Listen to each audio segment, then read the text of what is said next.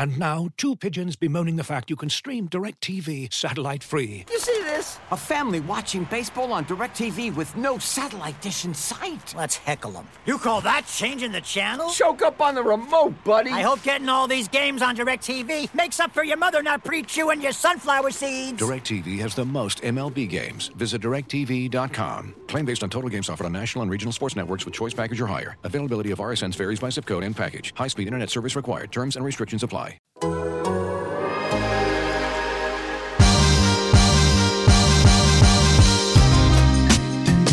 Welcome to Down to Dunk. I'm your host, Andrew Schlecht. We are part of the Athletic Podcast Network.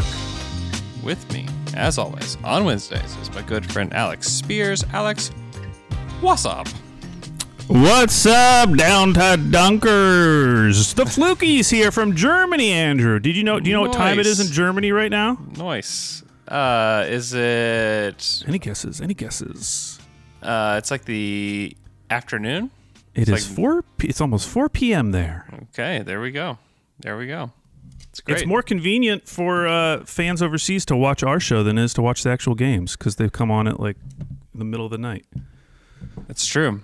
Glad you're here. Hopefully, glad you're here. As exciting as the Thunder were on Monday night, which was like actually decently exciting, right?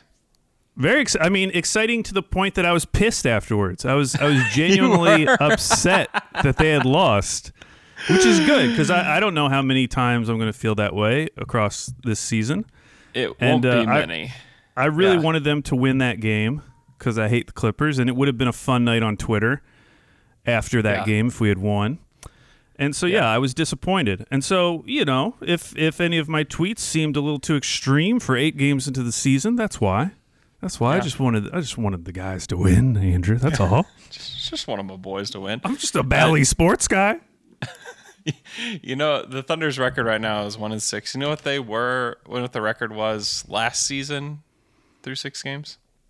Oh, I would guess through 6 games. Were they 500? They were 2-4 through 6 games. Which doesn't really match my memory, right? No, not at all. But you know what happened after that? They went on a 3-game win streak. Wow. After that. And then we're 5-4.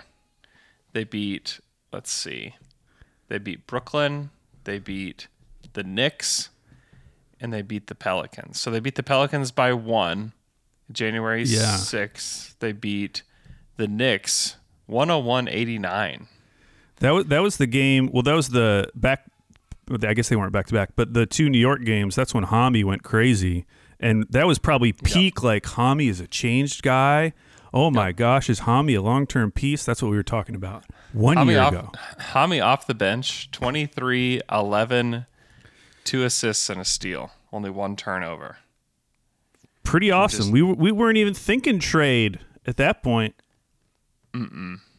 No, he was legit good. Only took 2 threes. He was 1 of 2 from 3, 8 of 13 from the field.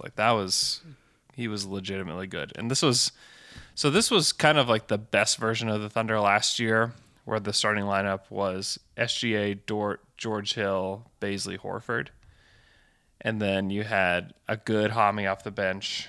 You had Teo, Poku came off the bench and put up 7 and 6 in that game. Nice. Yeah, and like Muscala, Kenrich, that was the rotation. Nobody, that's decent. Now, freaking Hami is only getting 6 minutes. What is up with for the Pistons? That was weird. And for a Pistons team that's getting crushed last night, nonetheless. Destroyed. By the way, update. Oklahoma City no longer last in point differential. Shout out to the Pistons. Yep. No longer worst in net rating. Shout out to the Pistons. No longer the worst offense in the league. Shout out to the Pistons. Huh. Who are terrible. I wonder who's abnormally bad now. Yeah. Honestly, what's the difference between them and us? Is it because they play Jeremy Grant and Kelly Olynyk? Doesn't that make it worse? Yeah. That they're paying all this money for free agents and they're still this terrible? Yeah. And we have Shea, right? Like, he's clearly better than anybody on that team, anybody on that Pistons team. And also, we have the better rookie in Josh Giddey. Ooh, yeah. So last night, the Pistons blown out by the Bucks, 117-89. Cade Cunningham, it's his second game. We're not gonna overreact, Andrew, but shot 2 of 14 from the field, 0 of 9 from 3, put up a 6, 2, and 3 in 29 minutes. It was rough. I went back. You started texting about it, and I was trying to finish a podcast at the time, and I was like, oh, well, that's interesting. So I fired up League Pass and went back and watched. And it was really rough, man. He had like one like mid-range jumper where he kind of curled off a screen and hit it that looked nice. But other than that, he was straight up like horrific on defense. I mean, he was getting lost off ball. On ball, he's really just not very big. You know, he really is probably should be the point guard for them. But the problem is that Killian Hayes plays on ball as the point guard for them, which seems like a problem. I know. I would much rather take him out of the starting lineup, Killian Hayes, and just find another shooter, whoever it is. I don't even know if they have another shooter, but put someone else in there. At least play like Frank Jackson or Corey Joseph next to him, you know? Yeah. That doesn't sound good either, though. No, it doesn't. But this is the whole point. Like, when people talk about OKC's development and how it's, like, bad for the players, like, you can watch a Thunder game, as we have done, and, like, they're looking like a good offense. Like, well, not a good offense. They're obviously the second worst offense in the league. But, like, they're running sets, and you can see that players are being put in positions outside of Baisley, perhaps, to succeed. And then you look at Detroit, and, like, the whole idea was that they were bringing Kelly Olynyk to help out Cade Cunningham and to have all these veterans around him. Of course, I don't know. It just annoys me to no end because their plan seems just as dumb and less strategic than what we're doing. Yeah. And no one cares. Yeah, no one cares. No one cares. They scored 89 points. Yeah, I mean, the thing is, in Cade, it's only been 2 games, so perhaps he will turn the corner. I actually kind of expect him to turn the corner and to look good, but you know, if Giddey looked like Cade has so far, like the takes would be scorching. I was thinking about that. Yeah, if Giddey came out and hadn't been what he's been, if he had a start like Cade Cunningham, or Sam Vecini posted some early stats from like Trae Young, Brandon Ingram, who are also really terrible in their first 10 games. Mm-hmm. Can you imagine what I would be like?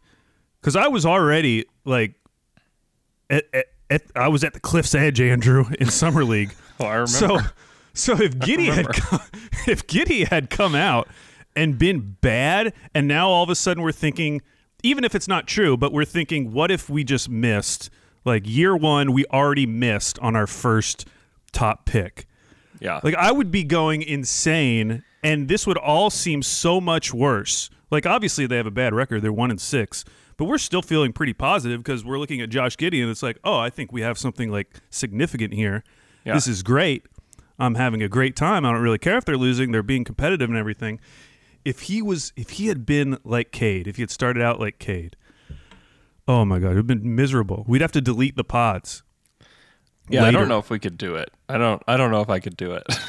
Thank you, Sam, for taking Josh Giddey, because I don't know if we because can do you know what Pistons fans are doing right now. They're like trying to pull out any positive. They're probably like looking at his 3 assists, like, oh, that was a really great read by him. You know, meanwhile he's shooting like 2 of 14. And we would have been doing the same thing, like, you know, if Josh Giddey was what everyone said he was going to be, just like I know. Awful defensively, no scoring ability whatsoever, can't get around anybody. We would have been like, oh, but he had that really one nice pass. That was a nice swing pass. It wasn't actually an assist, but it was a hockey assist, and I think that's pretty good. That's something to build on. Very few players could make that assist, but thank God we're not having to do that.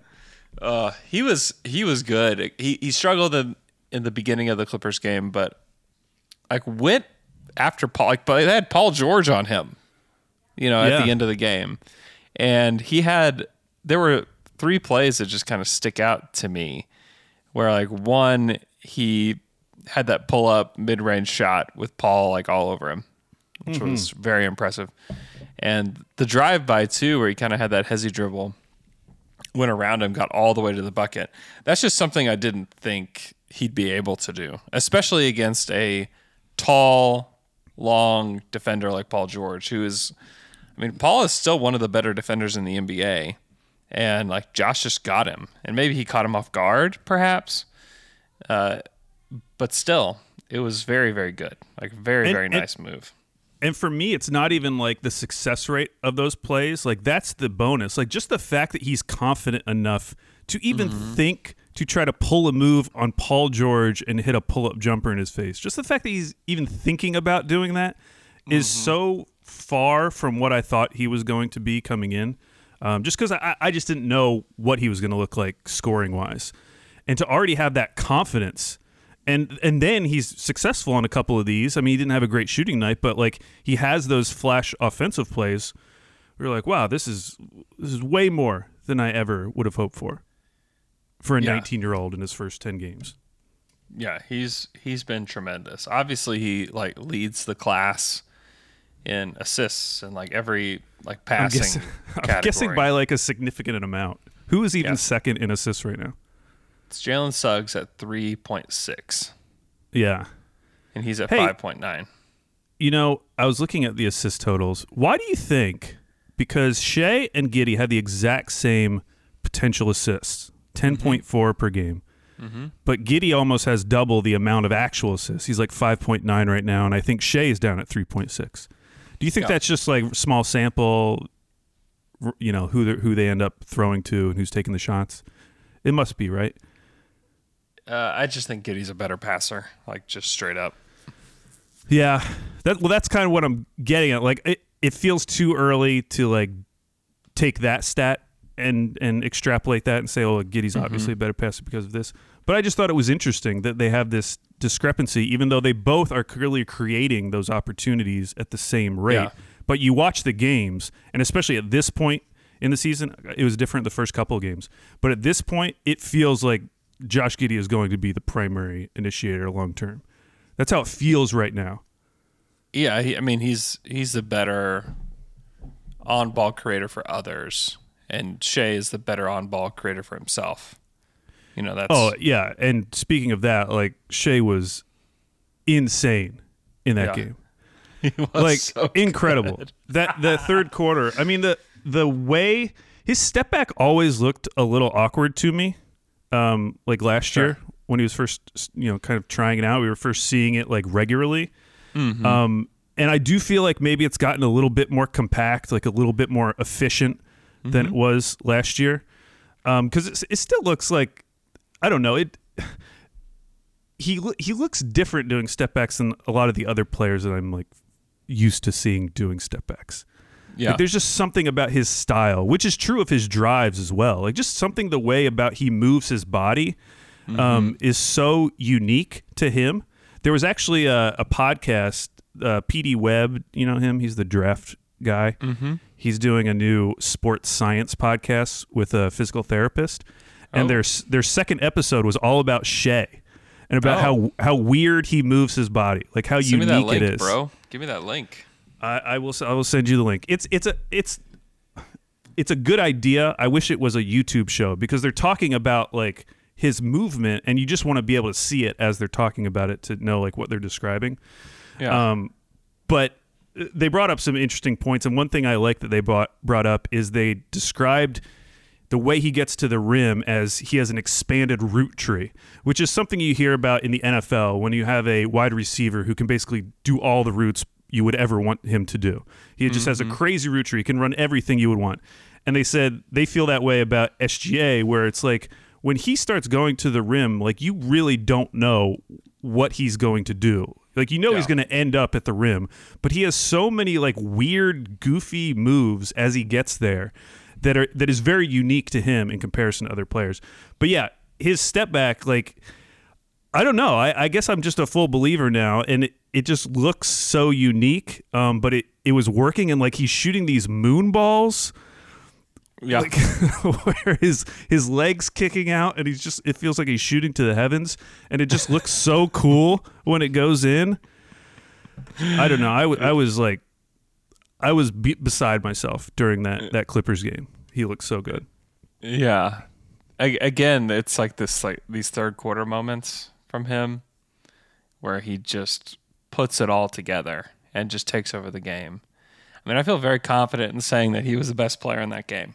You know, Paul George had his moments and ended up winning the game, but I thought throughout the entire game, it was clear to me that SGA was the best player on the court. Yeah, and maybe, him playing less on ball, which it seems like he is already doing, playing more off ball, maybe that will end up being good for him because just all the other parts of his game are just going to go up a level, because I do think those are the parts of his game where he's going to become like super elite. Yeah. I mean, we already see it in his drives. But maybe, this isn't like a perfect comparison, but kind of like the John Wall, Bradley Beal backcourt, where like Beal was the primary scorer. He could still handle the ball. We've seen Bradley Beal put up really good assist numbers. But John Wall was always the guy kind of like setting the table for most of the possessions. He wasn't seen as like the best scorer on the team.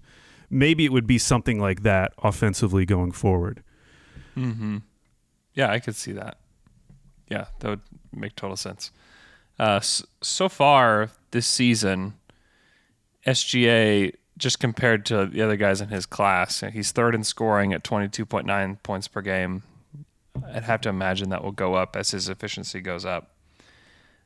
He is second in free throw attempts per game to Luka at 5.3.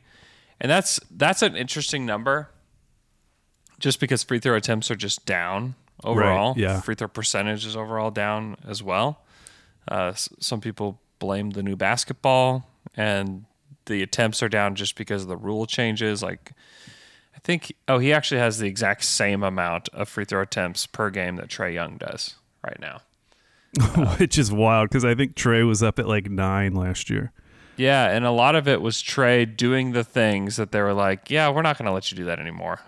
That was how he got those like extra 4 every game. It's so funny. He's tied with Trae and James Harden. They all have 5.3 attempts per game. Yeah. It is. I'm really interested to look at this stat in like 2 months to see if guys that typically drew a lot of fouls like recalibrate and figure out different ways. And that's why you look at the top, Jimmy Butler averaging 9 a game right now. Like, how absurd is that for him to do it? Like, you kind of understand why Embiid and Giannis are still at the top, and Rudy Gobert too. But the fact that Jimmy Butler is that high, I mean, that's why people are talking about him for MVP, because what he's doing right now with these new rules is like so incredible. And he's such a power player, whereas guys like Trae Young are more, they're like finesse, like I can get anywhere I want with my dribble, and I'm going to make you foul me because of what I can do with my dribble. Where Jimmy's like, no, I'm going through you, and you're going to foul me. And that's just, I mean, that's the Heat's mentality. Like watching them against Dallas last night, they're just tough as nails, man. And they're making shots. They're playing just bully ball like all the time. Like it's Bam, it's Jimmy, it's Kyle Lowry. They're really fun. And then Tyler Hero's obviously been really good to start the season too. So that's been a really, really interesting team to watch. But back like Shea in that class has been tremendous. And you just wonder, because it was very clear it was Trae Young had a better season last year than SGA did because of injury, and then what Trae did in the playoffs and all that stuff. But I just wonder, 3 years down the road, do we feel the same way about those two? Because I think Shea has a game that isn't reliant upon, using one of the rules or one of the foul calls as a way to gain points or to do something. Like he's just like straight up like playing the game and has been since he got into the league. So I just wonder how these rule changes will change the way that we think about this class in general. Even Luka, Luka being at 5.7 free throw attempts, and not like dominating the league.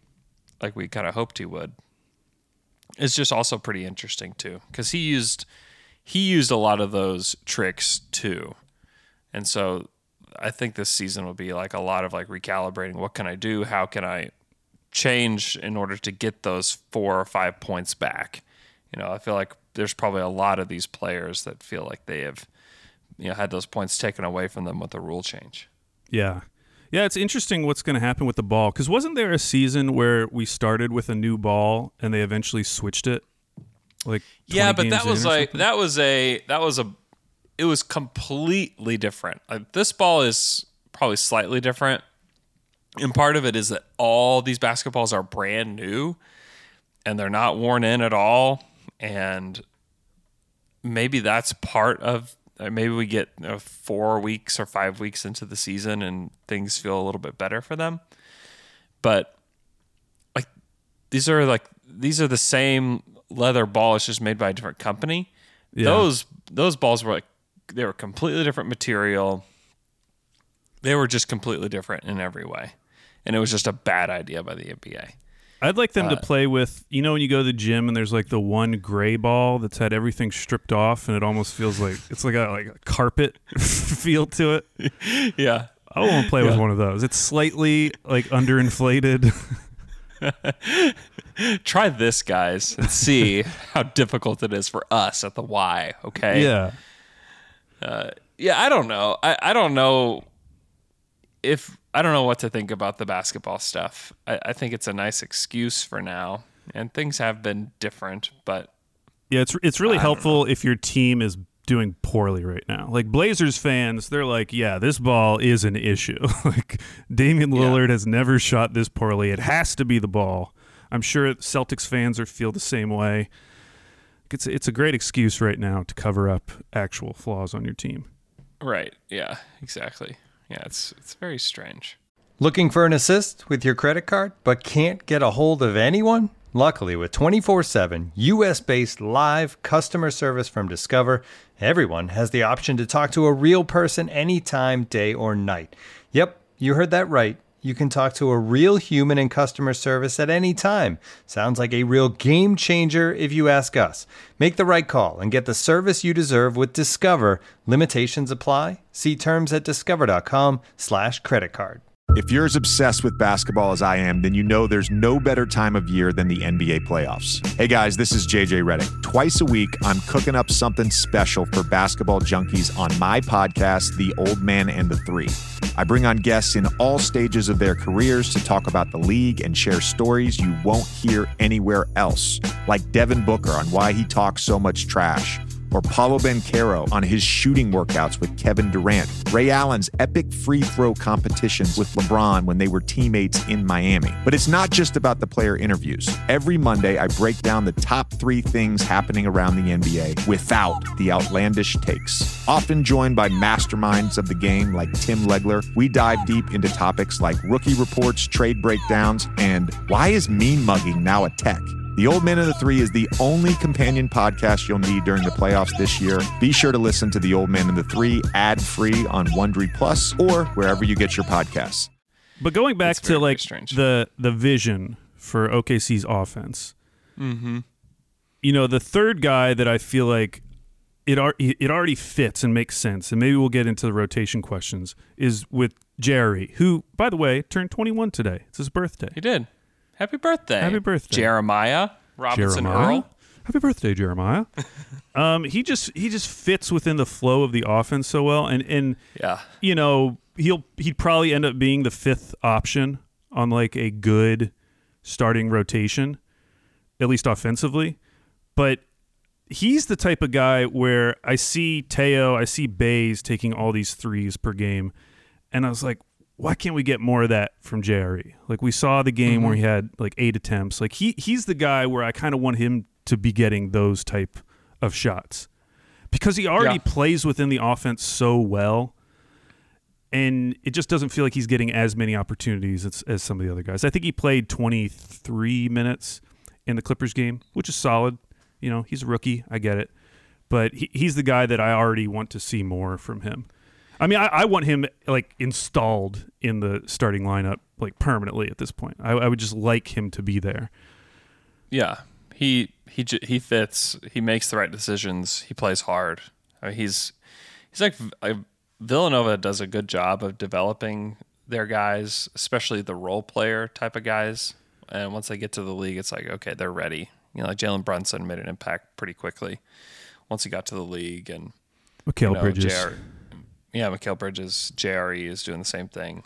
It's easy to see why they selected him and why they traded, 2 picks, like 2 pretty valuable picks to get him. Yeah. But yeah, and then beyond that, that's where it starts getting murky for me. Like, who do I really want to see playing? And I guess this can lead into a discussion of Bazley, who did not have a great game. I think we'd say. Interestingly, of course, I tweet about him taking all these threes, and then he hits 2 in the second half, and his percentage ends up being like 38% from 3. I didn't look it up, but that might actually be his best shooting night on the season so far. Mm-hmm. But the difference for me with Baze in comparison to even someone like Teo is that Baze's shots are so inconsistent.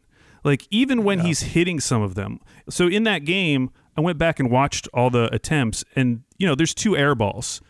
Like, just straight air, just like totally off shots. Like, and one was really funny because JRE was underneath the basket and like swatted Baze's shot away from, like, to try to knock it back out as a rebound because it was so far underneath. And I think that's the thing, because even with Teo, I mean, he wasn't good either. I think he was 1 of 5 for 3, and he doesn't look super confident. But I trust his shot a lot more than I trust Baze, even when Baze is hitting a couple now and again, just because the shot looks a little bit more consistent. Yeah. So I don't know. I know that there are still Thunder fans that really believe in Baze. Rylan Stiles, Locked on Thunder, he's a big Baze fan. And I totally get the arguments for Baze. I mean, again, he's the same age as JRE. Like, they're both 21. Yeah, they're just a few weeks apart. Yeah. Or maybe a couple months apart. Yeah. He did not have that type of Villanova training, obviously, because he took the year off and did the internship. So in that way, like, he's obviously more raw and more of a project player. I guess for me, though, it's like you look at their draft picks going forward, and we know, because it already happened, that OKC is going to have to give up on multiple guys who are 22 years or younger. It already happened, like, with Hami, Moses Brown, and there were some Thunder fans who were upset by that, but it was a relatively small minority. Going forward, like, there are going to be guys that they're just going to have to give up on because of space and because of bringing in new rookies. And I just wonder, and that's why, like, I'm trying to be a little bit more aggressive with my base takes, because we've already talked about it. Like, he's in year 3. We're 10% of the way into the season, into what we feel is a make-or-break season for Baze. And I have yet to see anything to convince me that he is developing any type of consistency, that he's developing any type of, like, flow within this ideal offense that we have in our head for what the next Thunder team is going to look like. And that's why I tend to be a little bit more negative on him than some of the other players. But you were defending him last week, Al. I was, because there's a part of me that, like, agrees. It's like, yes, he is only 21. Like, that's crazy. He's 21. Why am I being so much harder on Baze than I would be for Poku, or in this case, frankly, even Teo? Like, why is that? And part of it is the way he plays in comparison to those players. Like, Teo, it's without a doubt the way he plays. It is, because Teo, even though, I mean, my opinion on Teo, I've never been, like, the biggest fan, but you can see where if he does develop his shot, which, again, seems to be a little bit more consistent than Baze, just like the form of it, he already fits within the offense. Like, you see it. You see the vision there, even if I'm not the biggest fan. Baze, I'm just, like, still waiting to figure out, like, what would this actually look like? And I've yet to see it. And the turnovers in that game, like, dude, first of all, like, if you go and look at the players who have had 7 turnovers in a game this season, it's like superstars, super duper stars. to even be put in a position, to be in a position where you could have 7 turnovers in a game is really hard in the NBA. Yeah. I mean, like every good player that we just talked about, like Luka, Ja, like all those guys are on the list of guys who have had 7 turnovers or more this year. Sure. And I went back. By the way, I didn't know you could do this. Like, I know you have Second Spectrum. I did not realize that the NBA.com has interactive box scores where you can just click on Darius Bazley's 7 turnovers and just watch them all and see how they happen. Bro. Yeah, bro. I had no idea.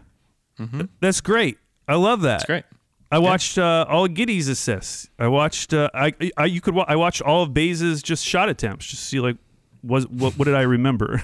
So sorry. Yeah, but his turnovers, it's like he had 2 traveling turnovers, which whatever. It was him like trying to make a move at the 3-point line. That's something he could fix game to game. The rest of them were just the loose handle on these drives. Yeah. And Polar. Do you know Polar Fall? Skyfall. Do you know that guy? Polar Fall, Skyfall. I don't know what his account is. I follow him. Polar Fall at Polar Fall. He's a draft guy as well, but he's been talking about how strange Baze's movements are, but not like in a good way. Like he has all these clips showing like Baze should have gone off on this foot on this play. He should have been taking a layup with this hand on this play. He's talking about how like his movements as he makes his drives just do not make sense compared to the way most players would take them. Yeah. And I think that's really interesting because obviously it's something like biomechanical that I don't really understand, but I know it because I've watched him drive so many times and it's always looked off in some way. Yeah. And I do wonder if that's a piece of it. But yeah, like just and obviously the final turnover was the most egregious because he's driving into a double team. Doesn't look like he's has any interest in passing out of that, and he turns it over. And so I just don't know. I don't know what to do with Baze at this point. They say that, all these other players need to eat their broccoli before they can get their Skittles. It feels like, it's just like a big bowl of Skittles for Baze every game. He can just do whatever he wants. I know. It is weird compared to other players where like Poku even has a great game and it's like, yeah, great job. You don't get to play. And Bazley, and he does, it's funny. He doesn't do the right things. And maybe this is part of it. And McKelly pointed this out in a text the other day. That like he doesn't defend with the correct hand in the corner.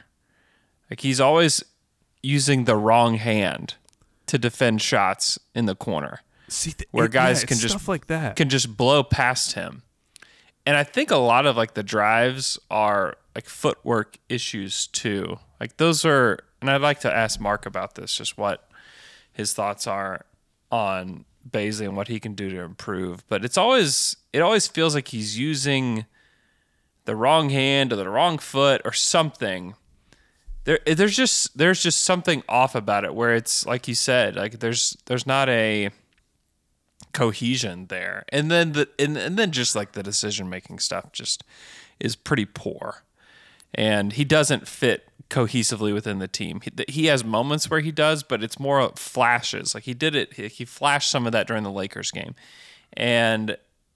but I mean lately he plays like he's the star of the team, or one of the stars of the team. He doesn't play like he's a role player on this team, where it's clear to anybody who has watched all 7 of these games that SGA is the best player on this team. Josh Giddey is number 2, and then Lou Dort is probably number 3.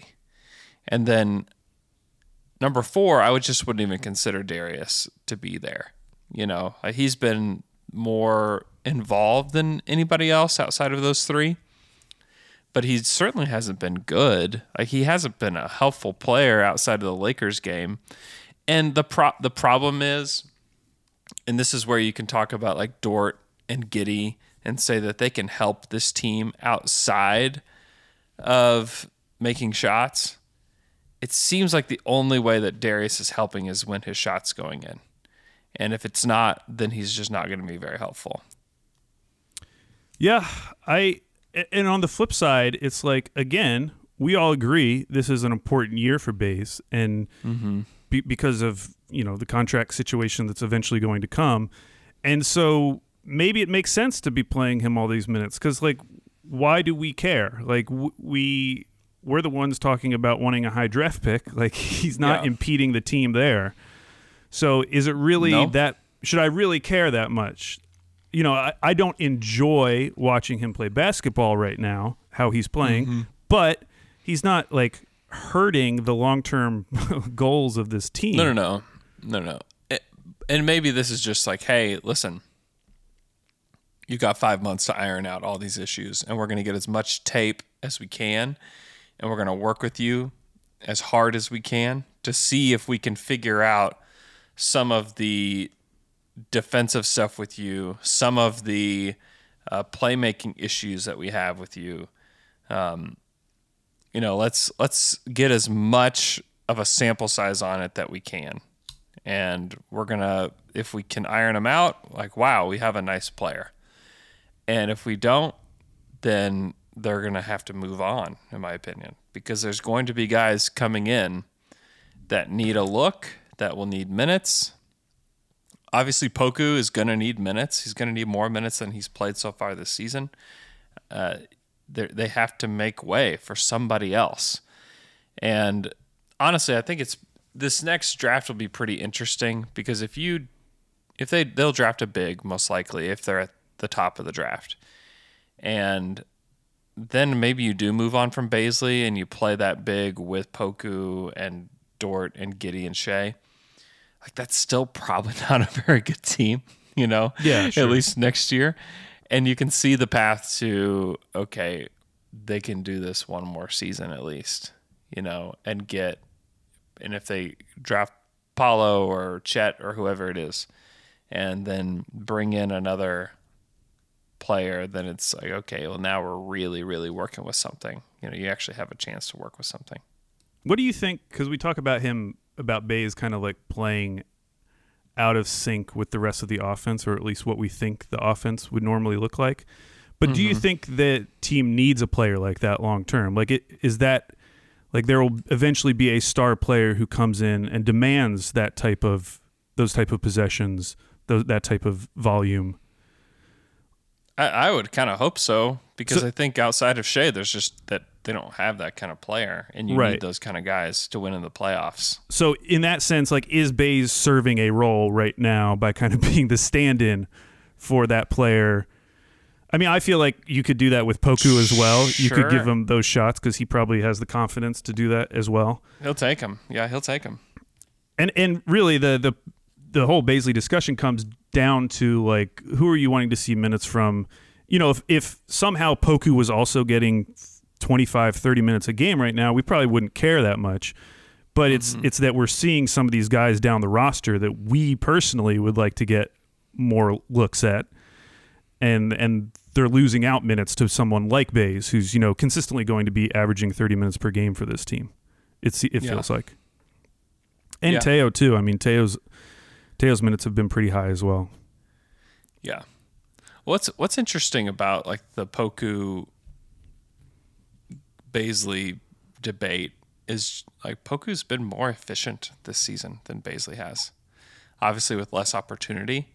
And it's not like he's been wildly efficient. He's been so good. He's 50% effective field goal percentage. That's not great, But it's a lot better than 42% effective field goal percentage, Yeah.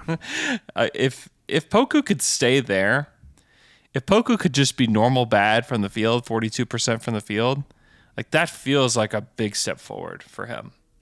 If he could stay around 42%, because last year he was 34% from the field. That's that's abnormally bad. Yeah. But if we can get to the normal bad and that's a big step forward for him. I think that's great. And maybe that's why they're taking this slow. It's great. You need to stay around this, field goal percentage wise. And I don't think they talk field goal percentage, but I think they talk about shot quality and things like that. And those are ways that he can improve and can play. And you can see, I don't know if I would say the Clippers game for him was like it was a step forward or if it was a flash. I don't know yet. I would like to say it was a step forward because he's starting to put some stuff together. But he was actually super good against the Clippers. Yeah, I mean, any time he has those games where it feels like he's just playing within himself and that the opportunities he is taking make sense. Because, I mean, that was kind of the issue last year. Like, I mean, it was fun to watch, but he would just, like, you know, take shot attempts that just would not be advisable ever, even if he was good. And we just chalked it up to, oh, this guy's super confident. But it does feel like the plays where he's having success are plays that like project to be plays that he would take later in his career. Like he's playing within himself. He's playing within the offense a little bit more, at least for that one game. I know it hasn't been like that every game, but yeah, you just want to see more. I mean, 15 minutes in a game where he's playing well, it felt like, you know, it's disappointing. Mm-hmm. I wondered about the Clippers and if you feel differently about the Clippers than you did to start the season. No, I don't think this team is falling off a cliff anytime soon. I mean, obviously, if Paul George ever got injured, that would be massive because he is carrying this team. But there are still so many things they could do. The biggest one being not playing Eric Bledsoe or playing him less minutes. I retweeted that stat about the on-off numbers so far. Of course, it's early in the season, small sample, but like he looked like the player that was everyone talked about last year in New Orleans. He looked like that player, like terrible, like very harmful for your team, and he's still getting starting guard minutes. Like the whole idea of this was like, oh, he was just, you know, pouting in New Orleans. He wasn't playing to his potential. Like, dude, there were so many plays in that game where he brought the ball up and would just lose it, like barely pressured. Like he just couldn't handle the ball. And again, maybe that's the new ball, but like there were multiple plays like that. No. That's not the new ball. That is not the new ball. Did you see the play where he drove in and bounced past it out of bounds? Yeah, like and there was nobody around. Stuff. Like nobody around. You know what his effective field goal percentage is? We were talking about Baisley and Pokus and how bad they were. How bad is it? 38%. And so that's the thing. Like that's, at least from the outsider's perspective, that feels like an easy fix. Like you don't have to play him. Like Luke Kennard is fine. Like you just play Luke Kennard or Terrence Mann, whoever. And then you know, they're eventually going to get Marcus Morris. Kennard's already playing like 28 minutes a game. Yeah. Is Kennard a 35-minute a game guy? Well, the thing is, like, they still have so many dudes injured. Like if they just get Ibaka and Marcus Morris back, all of a sudden this team is going to, I think, look fine. Is Ibaka going to play? Why wouldn't he? I don't know. I mean, I don't know. I don't know that is he still effective? Is a question. Yeah, that I have. But I definitely think Marcus Morris is going to help. Like he's Marcus fine. Morris. He'll at least take shots. Yeah.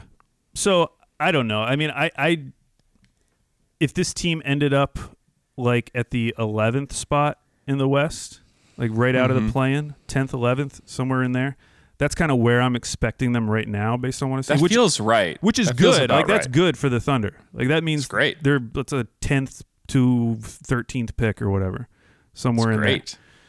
Yeah. I mean, if the Thunder had the 6th and 10th pick in this last draft, I think we would have been pretty pumped. Yeah, we would have. And I think that's where we're headed. The Clippers roster they were really bad against OKC. It was really unimpressive. Like there's a lot of Isaiah Hartenstein happening and a lot of Justice Winslow happening. And guys that are you know their names, but they're just not good. You know, Reggie Jackson looked like the Reggie Jackson that we had seen in the past and not the Reggie Jackson of the playoffs. You know? Like it looked like, oh, okay, like that's what he is. You know, Terrence Mann is not the preseason podcast version of Terrence Mann that everyone kind of hoped he would be. You know, he's 8 points a game, shooting 37% from the field. You know, like that's not great. There were a lot of guys that were just like imagined to be better. Even like Nick Batum. Like Nick Batum like didn't really do it for me in that game. And he's playing a lot. So much of it is just the three-point shooting. Remember, this was the best three-point shooting team, I think, of all time last year. I feel like that was a stat because they shot like 41.1% as a team. And you look at some of these guys, like Terrence Mann, he shot 42% from three last year, currently shooting 25%. Nick Batum shot 40% from three, currently shooting 29.6%. Reggie Jackson's currently shooting 29%, and he shot 43% last year. So there has to be some, I don't know if it's called like positive regression. Like they have to come back a little bit. They're not going to shoot 32% from three for the season. It won't be this bad, but do you think this could be an actual regression though? Because like Paul George is still shooting 41%. Kennard's 44%. Luke Kennard shot 45% last year. Oh my gosh. You know what I mean though? Yeah. Because those are all guys where it was like, Reggie Jackson is shooting 40% from three? Like, what's going on here? Nick Batum is alive again? What's up with this? This is so crazy. Wow. What are they doing there? Terrence Mann came out of nowhere. Sometimes players like have these weird seasons where they shoot the ball really well. And like all those guys are, it would be a little bit more surprising if all of those guys were 40% plus moving forward in their careers than it would be if they like all crashed back down to like 31, 33%, it could have been a team-wide thing because Rondo shot 43% for the Clippers last year in only 18 games. Even DeMarcus Cousins in 16 games shot 42% from three. Like every single player on their team. That to me feels more unsustainable than what's happening now. And not that they'll be like in the 20s, but like, I would guess Reggie would be like 32% from three, and Nick Batum would be like 33 or 34%. It doesn't feel like, man, like Reggie Jackson's not one of the best shooters in the NBA. Like he's just not. He played like it last year, but he was also in a contract year, and I don't know how you turn that off and turn that on. Like I don't know how that works, but to me, like Reggie. Like what is? Let me look and see what he is for his career because he's 34. Yeah, 34.8%. Man, the craziest thing about that seems about right. But his Basketball Reference is that through 6 games this year, he's taking 9.2 threes per game, whereas like even last year in that great season, he's taking 4.2. They are really relying on Reggie Jackson, which is great for the Thunder. It's great. Keep doing it. Yeah, I don't see them falling off a cliff because I do think they're going to try to. They have no reason to not win. They'll win. Yes, they are trying to win games. They just haven't been successful at it so far. I think. I think after this next stretch, I think we'll know. I think we'll know a little bit more because they got Minnesota. They have two games in Minnesota coming up, and then they have Charlotte, Portland, Miami. After those 5 games, we may know more. Because if they lose 4 out of those 5, it could be, oh boy. They could be in trouble if that happens. And the other thing that we have to pay attention to is the teams traditionally below them. Like who is going to jump up and pass the Clippers? So like right now, our best hopes are the Kings and the Timberwolves, which both of those teams look better. Yeah. Than they did last year. We'll see if they keep it up. I don't have any faith in the Spurs. No. And at least the Rockets are definitely we just bad. never want to watch them ever again. Yeah, me and Andrew really struggled through Spurs week. Yeah. There's just something about them. There's actually nothing about them. There's nothing about them is the thing. It's just tough. It's just tough. Shoot. But the other team, and I've seen some Pelicans fans already tweeting like this, like, should we just tank this season? Because they're 1-7, and they've been competitive in all these games. Their point differential is a lot better than the Thunder right now, but they've been a lot better losing so many games. And at some point, and now, like, Zion's not even getting checked for 2 to 3 weeks. How do you pull the plug, though? I don't think there's anything to do. I think you're just bad. Maybe you don't have to. I think this team might just be terrible because you look at the lineup without Zion, and it's so much younger than it was last year. Yeah, what are you, though? What What are the Pelicans? Well, that's the thing. Like for what's his name, David Griffin. It feels like if they're terrible, like he's gone. Yeah, this year. So he probably should be. He's been bad, man. He's not done a good job. Look at this roster. I mean, there's not like, what do you want on this roster? I like Nikhil. I guess I like Ingram. Trey Murphy. That's where I draw the line. Like, I'm just like, yeah. They legit could have 2 wins by the end of November. Like they play at Sacramento, at Golden State, at Dallas, Oklahoma City. That's going to be a big one, November 10th. Then they play Brooklyn, Memphis, at Washington, at Miami. Like that's their next like 10 or so games. I don't see the light at the end of the tunnel for them. Besides the fact that they're playing really hard and they're competitive in all these games, you think that eventually at some point they're going to pick up a few wins. Yeah, but they are a new tank opponent that I was not prepared for going into the season. You know, at least they extended Valanciunas. You know, yeah, they can lock this team up, lock them up, lock it up, baby. All right, I gotta go. Bye, everybody. Thanks so much for listening to our podcast. Bye. You join us on November 15th. Alex will be there.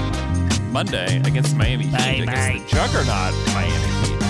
Come to OKC to see the sixth man of the year. Who? Tyler Hero. Oh, Tyler Hero.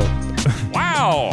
Join us. We'll have a pre-game podcast that if you already have a ticket, great, you get to attend. If you don't have a ticket yet, you better just come early because there may not be a spot for you. So come early to that. Join us for the live pod, and then we will all walk over together, go into the game, sit together, make up a really annoying chance, make our presence felt at the game, and then we will go down on the court together, take a picture, do a half-court shot competition, win a Thunder prize. It'll be great. So please join us. That's November 15th. Go to Down to Dunk's Twitter page and click the link, buy your tickets. It's great. It's not very expensive either, so join us that night. All right, Al. Have a great day, everybody, and we will talk to you guys again on Friday.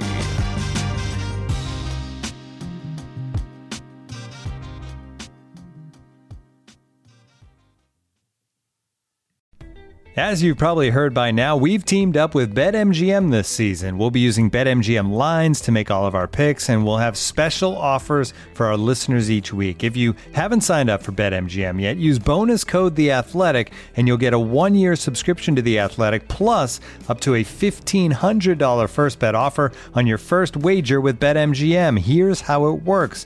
Download the BetMGM app and sign up using bonus code The Athletic. Make your first deposit of at least $10. Place your first bet on any game and claim your voucher for a 1-year subscription to The Athletic.